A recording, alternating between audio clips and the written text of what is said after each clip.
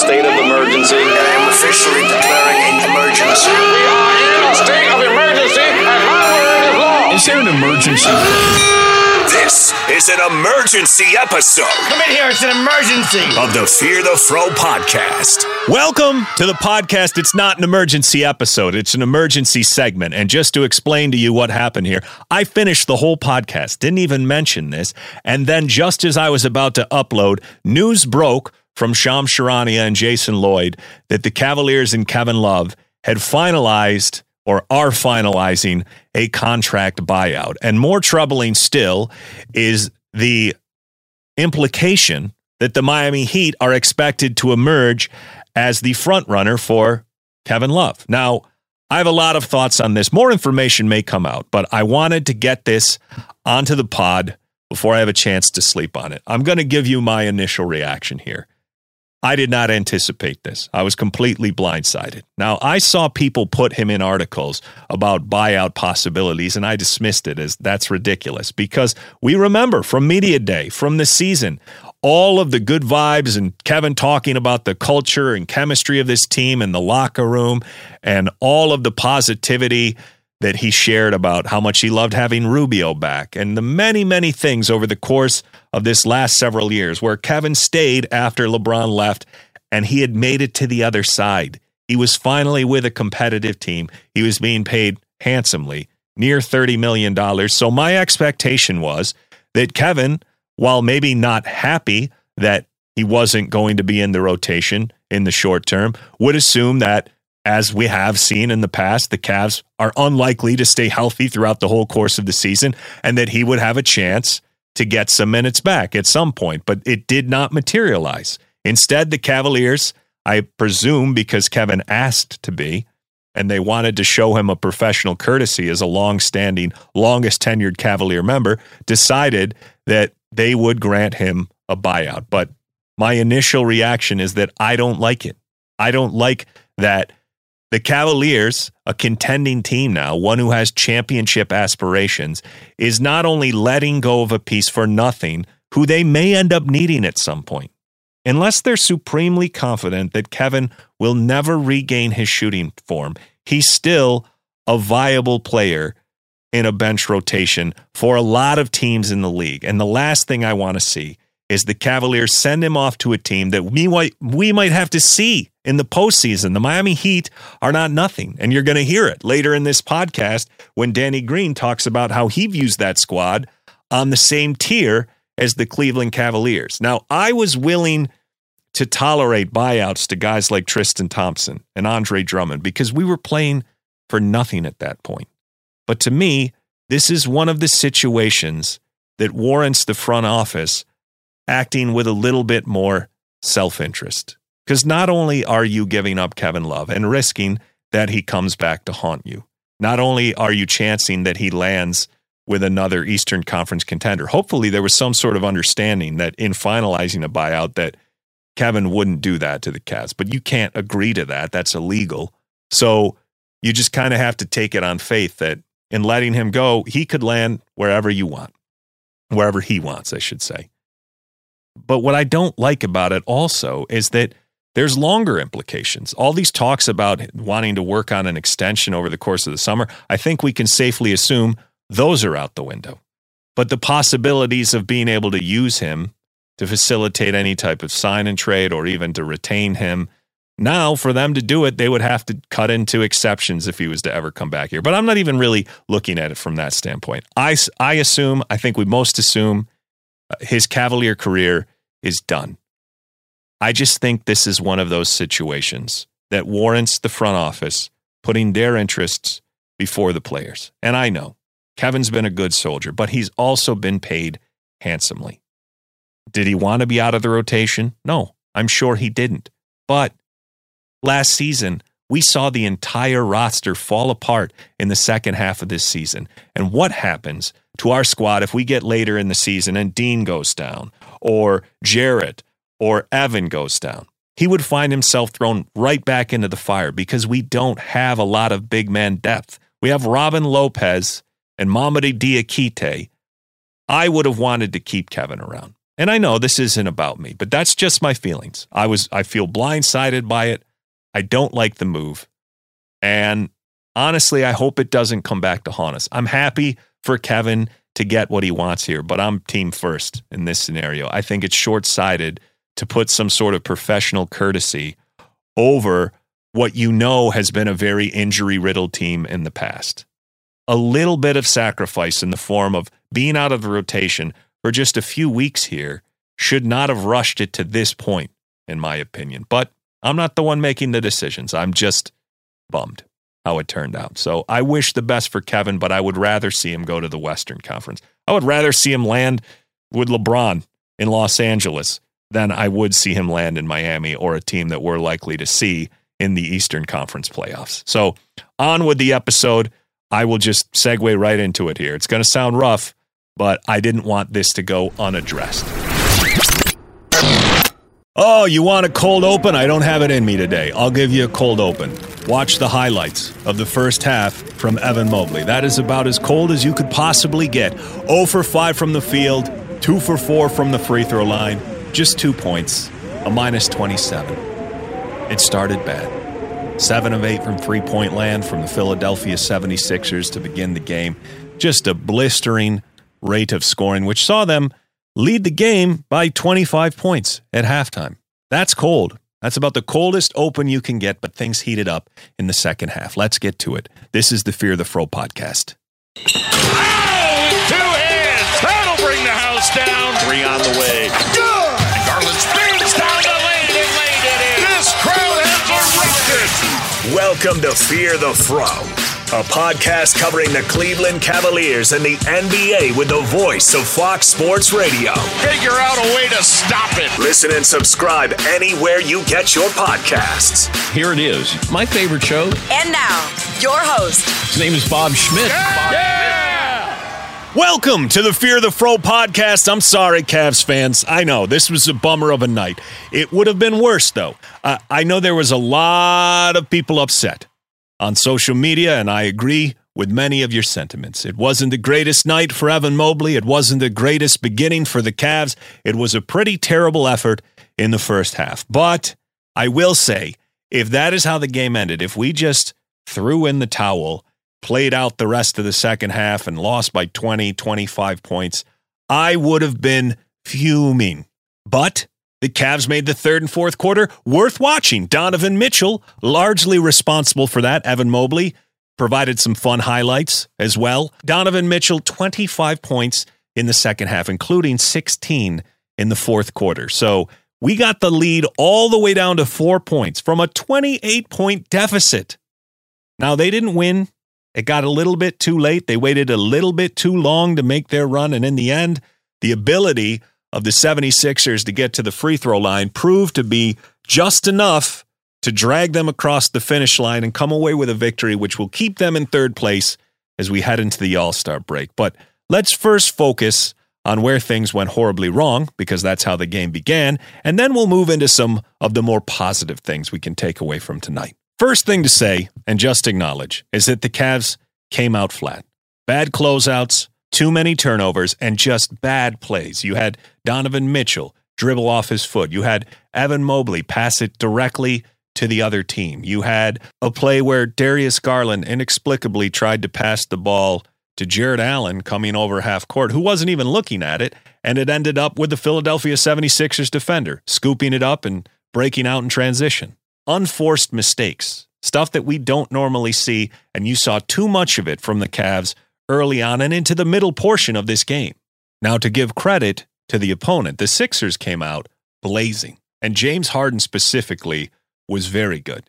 James Harden and Tobias Harris opened the game a combined 6 for 6, and Harden specifically in that first quarter was very effective. He scored 8 points, but he also had 8 assists, and that is only the second time this entire season that a player has finished with an 8-8 quarter. Marcus Smart finished with 10 points and 8 assists back in November against the Charlotte Hornets. But we're a far better defensive team than the Charlotte Hornets.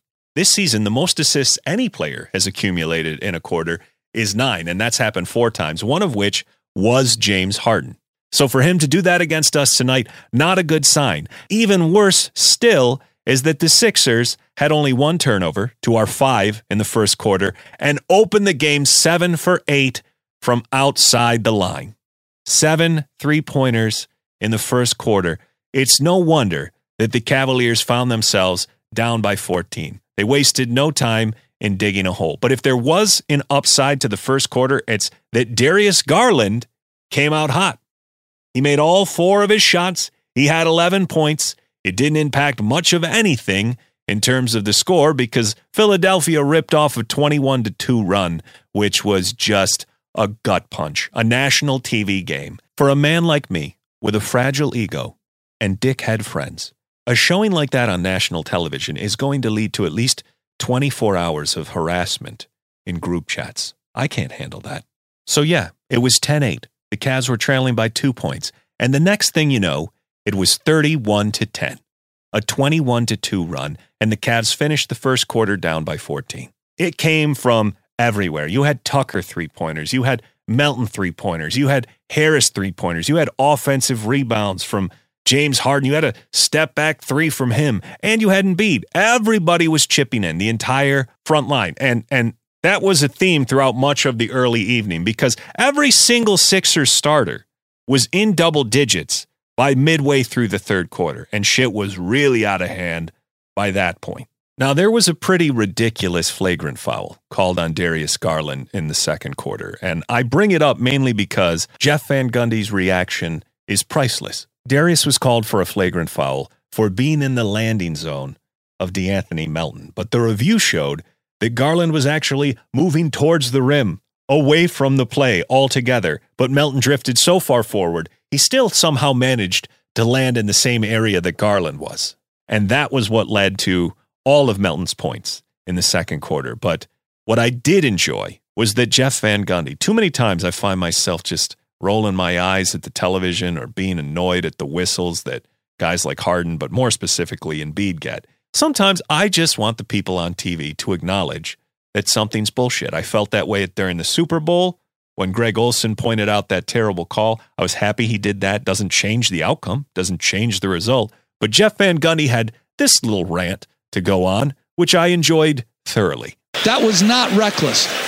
In fact, it was the antithesis of reckless because when he landed, he then pulled his foot forward.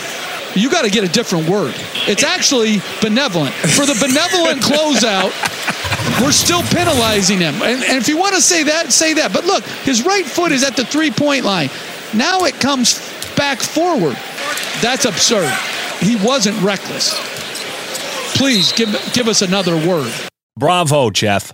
Bravo. So we hit halftime. We're trailing by 25 points. Evan Mobley doesn't have a field goal. Donovan Mitchell struggling, just 3 for 11. And Darius Garland is the only player in double digits for the Cavs with 13. But about midway through the third quarter, with about 7 minutes left, is when the Cavaliers finally kick things into higher gear. And with an Okoro 3-pointer, starting things off, the Cavaliers scored 13 straight points, and most of them came from the bigs. We got back-to-back dunks from Jarrett Allen. We got back-to-back buckets from Evan Mobley. And before you know it, a 27-point lead became a 14-point lead for the Sixers. I know, still sounds terrible, but everything's relative. The Cavaliers finally started to look like a team that had more energy. Multiple baskets from Evan Mobley came by running the floor. I understand why the Sixers would take their foot off the gas. It tends to happen. You just don't sustain 30-point leads. They always end up less by the end of the game. You may still win by 15, but you're not going to hold on to a 30-point lead. The Cavaliers, however, kept the pressure on, and Donovan Mitchell, who got hot in the third quarter, he started to get to the spots he wanted to be. He was abusing Jalen McDaniels, Tobias Harris, George Niang. He had guys on skates. The ball was on a rope, and he was getting to where he wanted to be. His handle looked fantastic in the second half. Got a lot of mid-range jumpers, got fouled on a 3-point shot by Jalen McDaniels.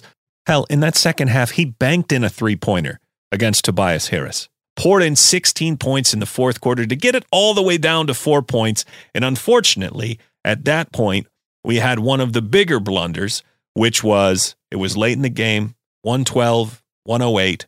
it looked as if JB was trying to tell the Cavaliers, okay, we've got about 45, 50 seconds left. Trap them. But instead of trapping, they intentionally fouled James Harden, sent him to the line. The lead stretched to 6. And from there, it was a bunch of back and forth possessions. You got a Mobley dunk, cut it back to 4, but then we had to foul again. It wasn't enough. We weren't able to close it out. Now, when we finally cut the lead just to single digits, I felt like we had been rallying for what felt like a quarter and a half at that point. The Sixers got a double-digit lead midway through the first quarter. We did not get it back under double digits till about 4 minutes and 20 seconds left in the fourth quarter. And by that point, it was still a lot of work left to do. And I can't be that upset that the Cavs weren't able to finish this one out and win. I was happy with the second half effort. It makes it palatable for me to know I have a week ahead of me where I don't have to just stew in a 30-point blowout. As far as the Sixers go, Harden, excellent game. Joel Embiid, effective game. I've seen better games from him in terms of his efficiency from the field. He was just 9 for 21, but he made 11 of 12 free throws. And when you combine that with Melton and Harden, for all those guys collectively to go 24 for 25 from the line, that's big. The Cavaliers, they were pretty effective at getting to the line. Donovan Mitchell did manage to get to the line 8 times, but it was just that cold shooting first half from him and from Mobley. It was too much to dig out from. Now, if you look at the final box score, you would say, okay, Donovan Mitchell had a great game, another 33-point game. I mentioned after the last podcast that over this last 3-game stretch, he was averaging just north of 33 points a game. So statistically, this looks solid, but it felt like he did 90% of his damage in the second half. And that's reflected in the fact that 25 of those points came after the break. Darius Garland, very efficient tonight. 10 for 14 from the floor, made every 3-point shot attempt, and finished with 27 and 6.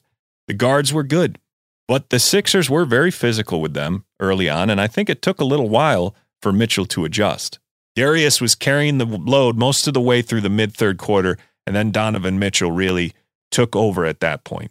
You've got a center who has 50 pounds on our bigs. He can bully Jared Allen. That's to say nothing of Evan Mobley. So we saw different plays throughout the game where Tobias Harris just went through Mobley on one. He put his shoulder into him. It created enough space that he was able to finish. And Mobley was very cold from the outside, missed all 4 of his 3-point attempts. So he managed to string together a good statistical game.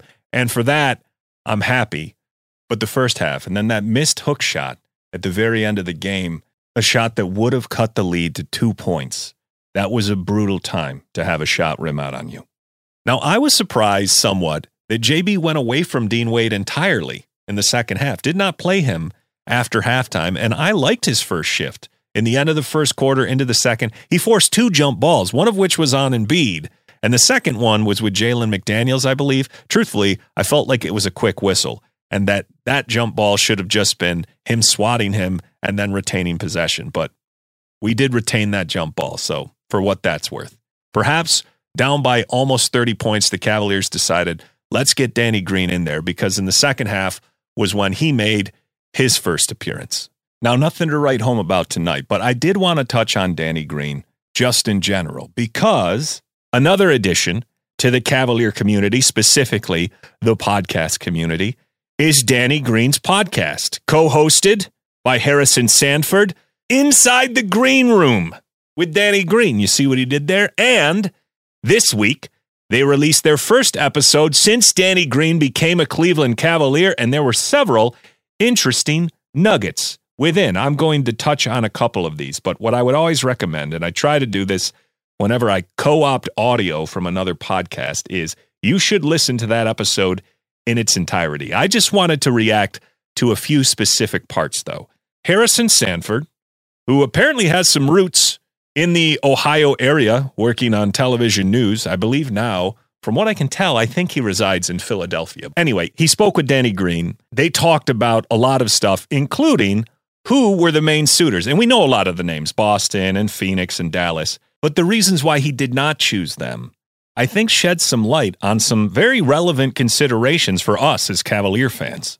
teams were waiting for the buyout to happen before they were interested. Automatically look at Phoenix because they just made moves and they lost some of their wings, and all the wings went to Brooklyn. You look at Dallas because they also traded some of their wings. They traded, Finney Smith. You look at Denver, they're pretty wing stacked and heavy, except for when they traded Bones Highland. I feel like their bench, they could use somebody to pick up on the bench. They got Reggie Jackson. You look at Boston, they have Jason and Jalen, and they have a really good team, but they were just interested. So I'm like, all right, they're a contender, but I think they are stacked at the wing, so I might not have an opportunity to play that many minutes. He mentioned a who's who of contenders there: Denver, Boston, Phoenix, possibly Dallas. And one of the things that came up with all of those is the depth and quality of players who occupied the wing positions. Now, you could look at that as him essentially saying, Cleveland has the ugliest boyfriend. I'm going to go there and fuck their girl. I suppose you could view it through that. And I don't take offense if that is in fact his reasoning. But my takeaway here is that I don't think Danny Green would have chosen to come to Cleveland if he didn't have some seriously well-informed expectations that he'll have a chance to prove his worth and get a contract offer on the free agent market this summer, because he alluded to it multiple times throughout the podcast. And then when the subject came up about, well, why didn't you reunite with the Lakers, he had this to say. I did have a conversation with Rob Pelinka. It was a good one. But, Rob was in church. Probably was praying that LeBron decides to suit up again. But, we had a discussion. We had a conversation. And, they asked what could move the needle, what could happen, what could they do. It's a very urgent time for them. They have to win now. And they have a lot of pressure doing that in a short amount of time. And that relies on a lot of LeBron's health and Anthony Davis's health in the last 20, 30 games. And for me, that was just it was a big risk. I'm sorry, excuse me for a moment. I'm sporting a full erection. A boner-nosed, beanie-wearing Jew boy. Hold on, that's not the soundbite I wanted. It said boner in it. I thought it would apply, but that's, if anything, that seems kind of anti-Semitic. It's boners when you feel right. Giant ones that are also thick and sturdy. That's better. So anyway, back to Danny Green. As what I heard Danny Green say there is that the Cavaliers are more desirable than the Los Angeles Lakers with LeBron James. Just 4 years removed, LeBron's still in the league, and the Cavaliers are the apple of Danny Green's eye. And it sounded mutual. We were up in those DMs, lickety-split. They were very aggressive when the buyout happened of, calling. That just let me know how interested they were. And they also interested, about 2 years ago before I signed back with Philly. And it was time. Both sides were interested. And before I signed back with Philly, this is before they even emerged as a playoff team or a good team. And I didn't think they were that close. And they made it happen. They turned around really quickly. So what I'm hearing there is Boston and Phoenix and Denver, they're too good. The Lakers, their circumstances at least, are too bad. But the Cavaliers exist in a sweet spot where both contending possibilities and opportunity and desire by the Cavs, all those things came together, which culminated in Danny Green coming to Cleveland. Now, the one thing that I would need further explanation on, but obviously I can't ask a question as a podcast listener, but I did hear this comment, and some goosebumps arose on my incredibly thin defensive skin. I truly think Cleveland Cavaliers are in the tier that's below those Bucks and Celtics, and it's only really you and the 76ers. But you said in that second tier, you can't leave an unrespected or disrespect Miami. Jimmy turns it on in the playoffs. A lot of those guys come to life and play better in their experience. They've been to the finals before. Us, Philly, and Miami in that next tier, which could be a pretty good battle. And if I can get them mature enough, we might mess around and make it to the third round. You never know. Here's the thing. If I'm the player, I definitely don't want to oversell expectations. So I understand where Danny was coming from there. But there is a part, this is more about national analysts than it is about Danny and Harrison specifically. What do the Cavaliers have to do? What would they have to do exactly to be considered in the same tier as Boston and Milwaukee? Now, tonight didn't do them any favors. I freely acknowledge that. They dug a 28-point hole, and they looked terribly outclassed in the first half. The second half, it saved a lot of face for Mobley, for the Cavaliers, for Donovan Mitchell's status amongst all the elite players in the NBA. He was incredible, but I get it. Tonight is not going to help that narrative. But coming into the night, the Cavaliers have won their last 4 games against Boston and Milwaukee combined. Yes, they lost their first 2 to Milwaukee. I give you that. Their 2 most recent games, They've won, swept the season series against Boston, and analytically, they're right there at the top of the league, both defensively and net rating. What would they have to do, or is it just impossible simply because we lack playoff experience? And if that's the answer, fine. Can't change your mind, so be it. I feel like we're fighting a war on two fronts here. We have that narrative. And then you have the Defensive Player of the Year conversations, where NBA.com, they released their Defensive Player of the Year ladder the other day, and it goes as follows. Brook Lopez first, second, Jaren Jackson Jr., third, Robert Williams III. Jared Allen isn't even on the list, didn't even make the honorable mentions, and Evan Mobley is listed as an honorable mention. Now, Robert Williams III, I'm willing to sit here and listen to Brook and listen to Jaren Jackson Jr. because, statistically speaking, they are compiling an insane amount of blocks. But Robert Williams III has played 23 games this year. 23 games. He missed a huge chunk of the season. Mobley has played 59 games and Jarrett has played 54. Now, is he statistically overwhelming Evan and Jarrett? Not in the least. He's averaging 1.1 blocks a game and 0.5 steals.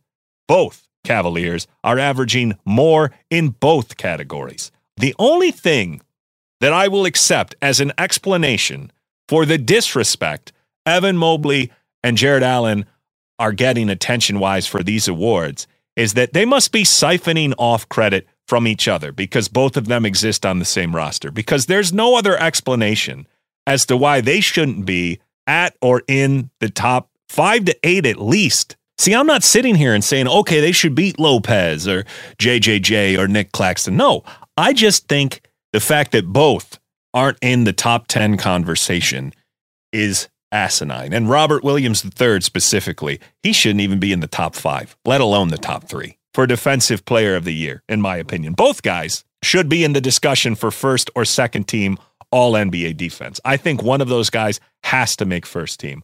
I would presume it would be Evan Mobley because he can do everything. He can defend the perimeter, but that's not to take away from Jared Allen. Jared Allen right now leads the NBA in defensive rating. Evan Mobley third. Giannis is the cream in the middle of that delicious defensive Oreo cookie. With the Fro, we have seen him get onto switches on the perimeter. Specifically, coming to mind is the game against Luka, where he just shut the water off multiple times. But I think the perception, at least on a NBA fan who's a bit more casual in watching all the Cavs game level, would be that Allen isn't as versatile with playing his way out to the perimeter. And of course, the stats about Evan Mobley contesting the most threes in the NBA, those help Evan's case, but they aren't helping enough. Now, I think both guys have been shockingly good in switch situations this year, but I am a little bothered by the fact that we're still litigating both these narratives when we're coming into the All-Star break on an absolute tear.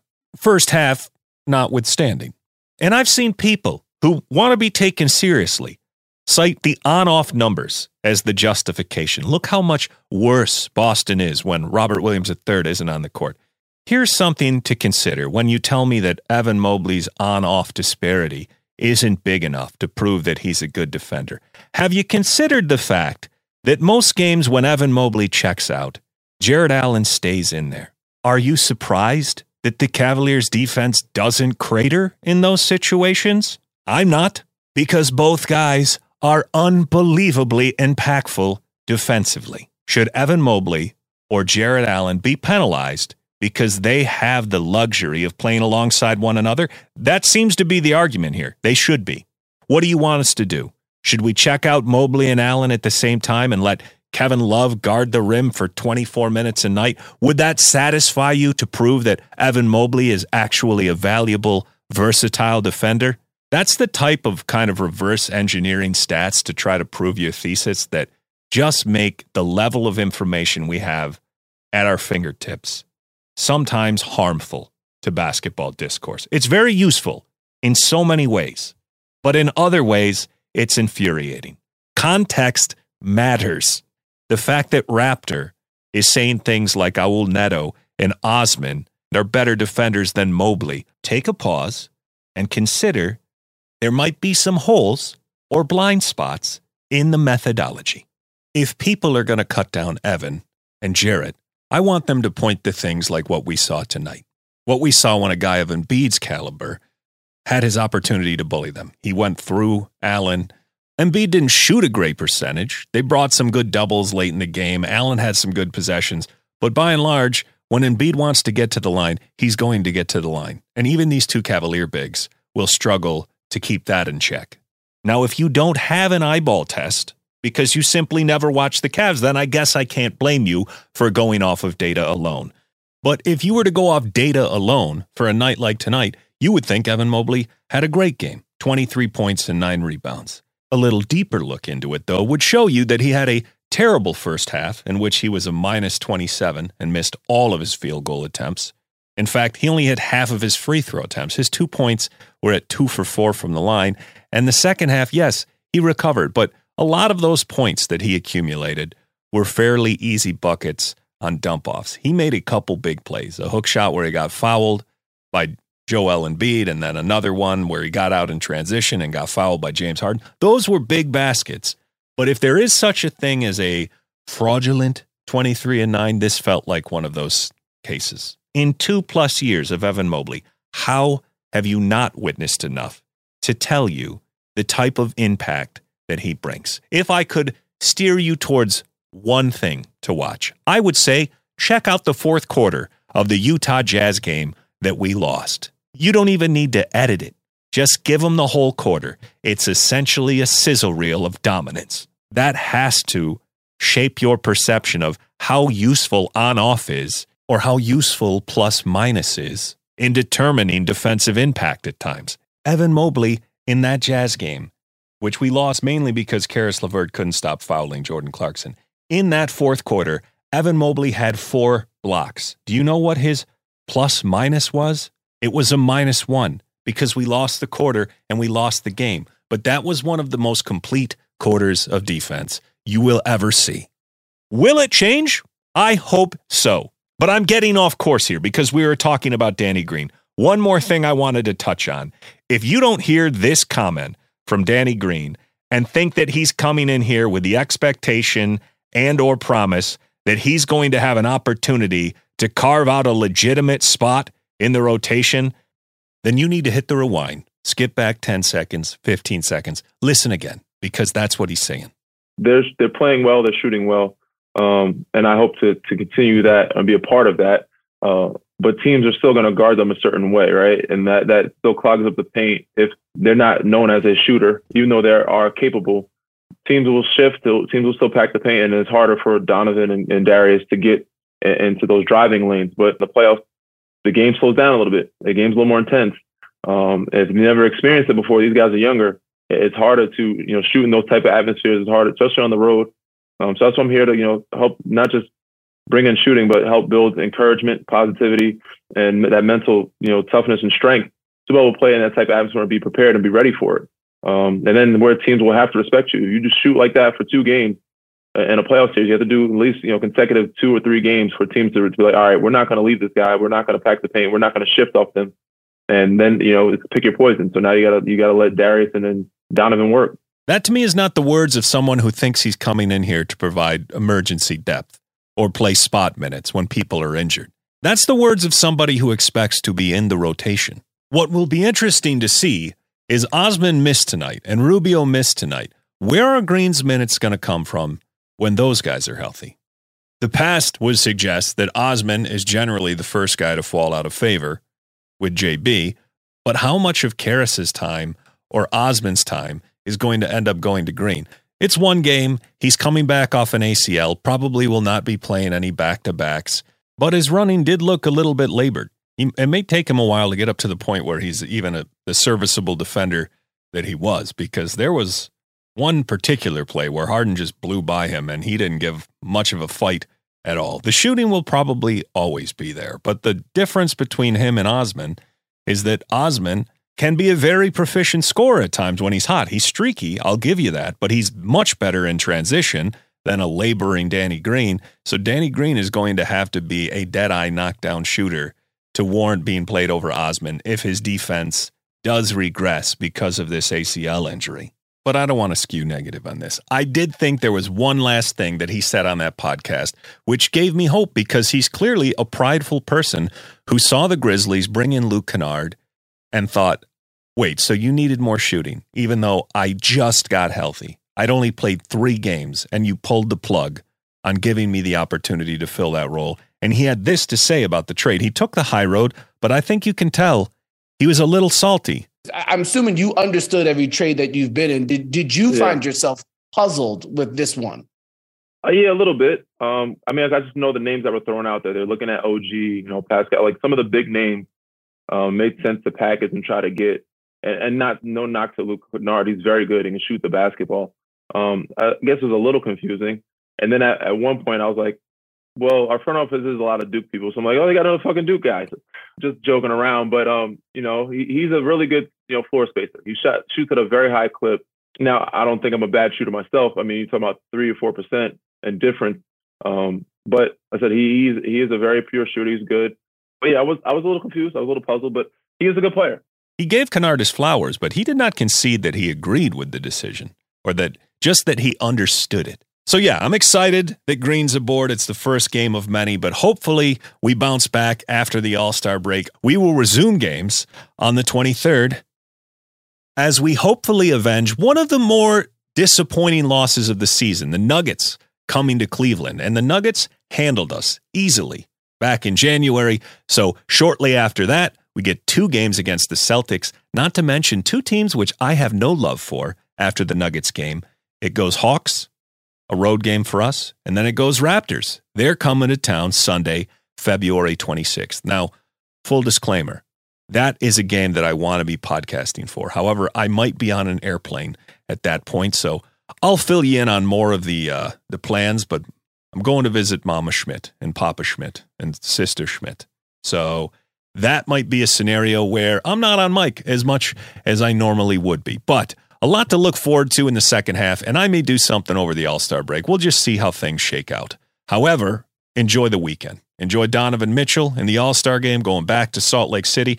You can watch Colin Sexton in the Skills Challenge. Can the Utah Jazz perform as well as our own Cavaliers did in winning that competition next year? Thank you for the listens, the subscriptions, the downloads, the reviews, the ratings. This has been perhaps the best 2-week stretch in the short history of the Fear the Fro podcast. I'm Bob Schmidt, voice of Fox Sports Radio. And in conclusion, let's go Cavs. LeVert, lob to Mobley. Oh! This has been Fear the Fro. If you like the show, subscribe and rate wherever you listen. Our guy, Bob Schmidt, always gets a reaction out of it. Join us next time for more Cavs and NBA coverage.